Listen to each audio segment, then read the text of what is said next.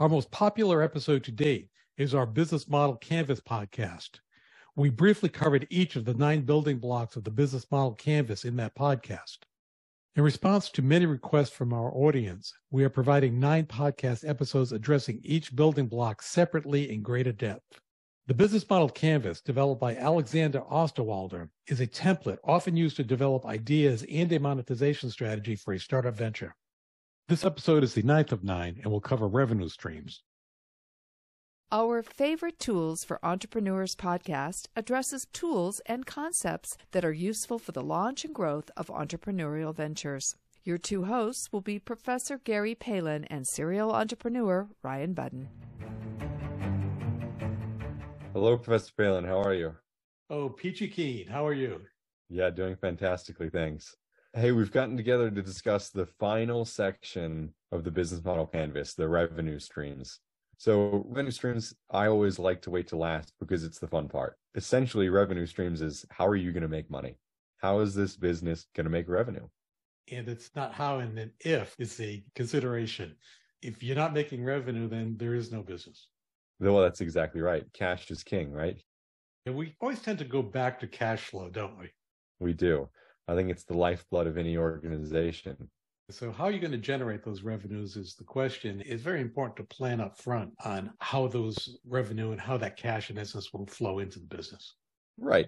This is your opportunity to look at the market as it exists and see what your competitors are doing, what industry norms are, what people are willing to pay, so you can do some predictive analysis on what you're going to be able to bring in from the customer.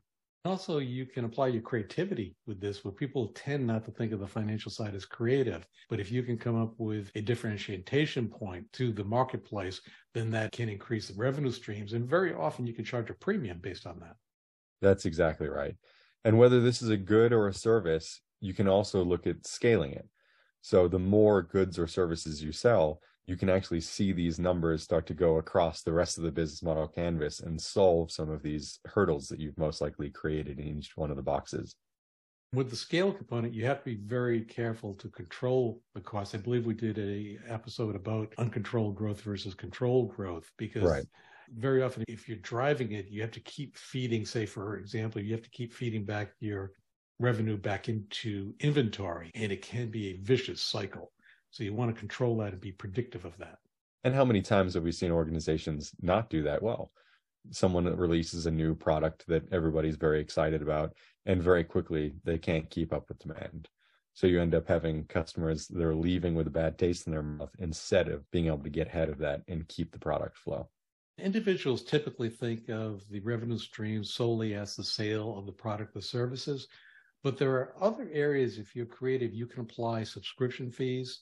You can charge for advertising. For example, if you're doing a podcast or a website, licensing fees. There are other sources of revenue that you can implement in addition to the sale of the product. And that makes it much easier, the survivability, the growth of the business, if you are applying multiple areas for the revenue.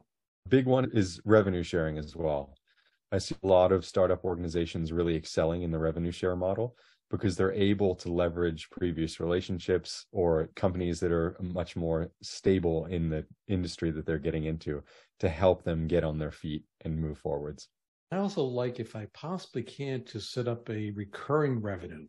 If someone's not familiar with that, for example, if you have a Netflix, you pay on a month, or your internet fees, it's a month, and it's every month that's coming in. It's recurring revenue.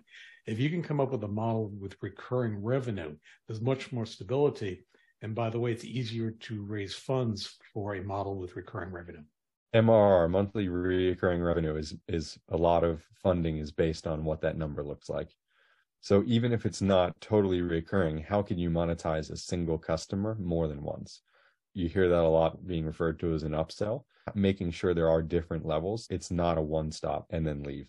And when you're looking at that revenue, I always like to look at initially what is needed to support the business, but also what's needed to support the lifestyle of the founders of the business.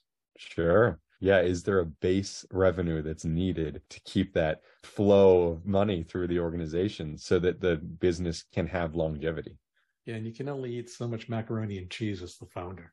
Or ramen for my generation, I think. There we go. I've seen some really interesting, some very high successes where I was beginning to worry about the founders. I can remember being in a networking event where a very seasoned entrepreneur asked me, where's the entrepreneurial talent? And I pointed to a young man. I said, see that really thin, real thin young man who's at the buffet, just scuffing down food. I think he's putting it in his pockets. I said, that's the most talented one here. He was operating a business lean and mean. That's too funny. Hopefully that's not every founder's story, but I definitely think that most founders have been there at one point in time or another. I give those, and I could give others as extremes. Some of the more interesting ones, there's always a story of a leaky roof and they just don't fix it and they put the funds back into the business. That seems to be a commonality. Those are the extremes. And I'm not advocating those extremes, but some people are prepared to do whatever it takes. Absolutely. If it's your baby, you will. So another big factor I like to look at for revenue streams is if you have multiple streams of income, what's the input required to keep up that revenue stream? So if you have a referral partnership, there's probably not too much of an input to get that referral partnership as a revenue stream.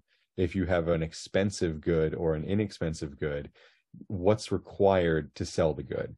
That can a lot of time dictate where the energy should be put based on the return on investment. And if you have multiple revenue streams, which is a good situation to be in, keep a close eye on it, because you might be surprised where one you think is marginal, but turns out to be the major revenue of the business. That can result in a pivot for the business to move directly towards that because the marketplace is telling that's where they want to be. And you have to listen to the marketplace. It also helps a lot with planning. If you're seeing that one product or service is attracting more customers than another, can you go more in depth to what that product or service is and move away from the product or services that aren't attracting as much? Definitely. Paying attention to the revenue stream on a continuous basis, even beyond the startup phase, is the advice I would give. The one other category I'll put in here is loss leaders. You hear a lot about products or services when they're initially launching as having that loss leader. For people that don't know what that is, it's a product or service that you know is losing money, but that's the interest grabber. It's what gets people to come into the store if you have a physical location. It's what gets people to go to the website if you're online. It's what gets people to rebook you if you're providing a service to people. I always give the example of a loss leader that's easy to picture as a supermarket at Thanksgiving. The price of turkey per pound is virtually at the break even, if maybe even a little bit lower. And they're making the money on the fixins, the stuffing, the cranberry sauce, all of the other aspects that end up on the Thanksgiving table. Yeah, that's a really good one. You often hear about gas stations. The wisdom is the gas stations sell gas pretty much at what they're buying it for. And that's why when you go into the store, a bag of chips is 3 times as expensive as it really should be. That's where they're really making all their money. Definitely. Are there any other final thoughts on the revenue streams before we wrap up? Have fun with it. I like to spend a lot of time on revenue stream because this is when it gets exciting. This is when you see the potential of the business. Grab an Excel document and do a multiplier. This is really exciting. And it tells you whether you were correct in your assumptions if the revenue streams keep driving at a higher rate. That's exactly right. Well, excellent. Well, I appreciate it, Ryan. You have a great day. You as well. Thanks for listening to our Favorite Tools for Entrepreneurs podcast. As always, you can head over to profspirit.com to check out more resources and courses designed for you, the entrepreneur. Please follow us on Spotify, Apple Podcast, YouTube, and others to get the most up-to-date information as it is released.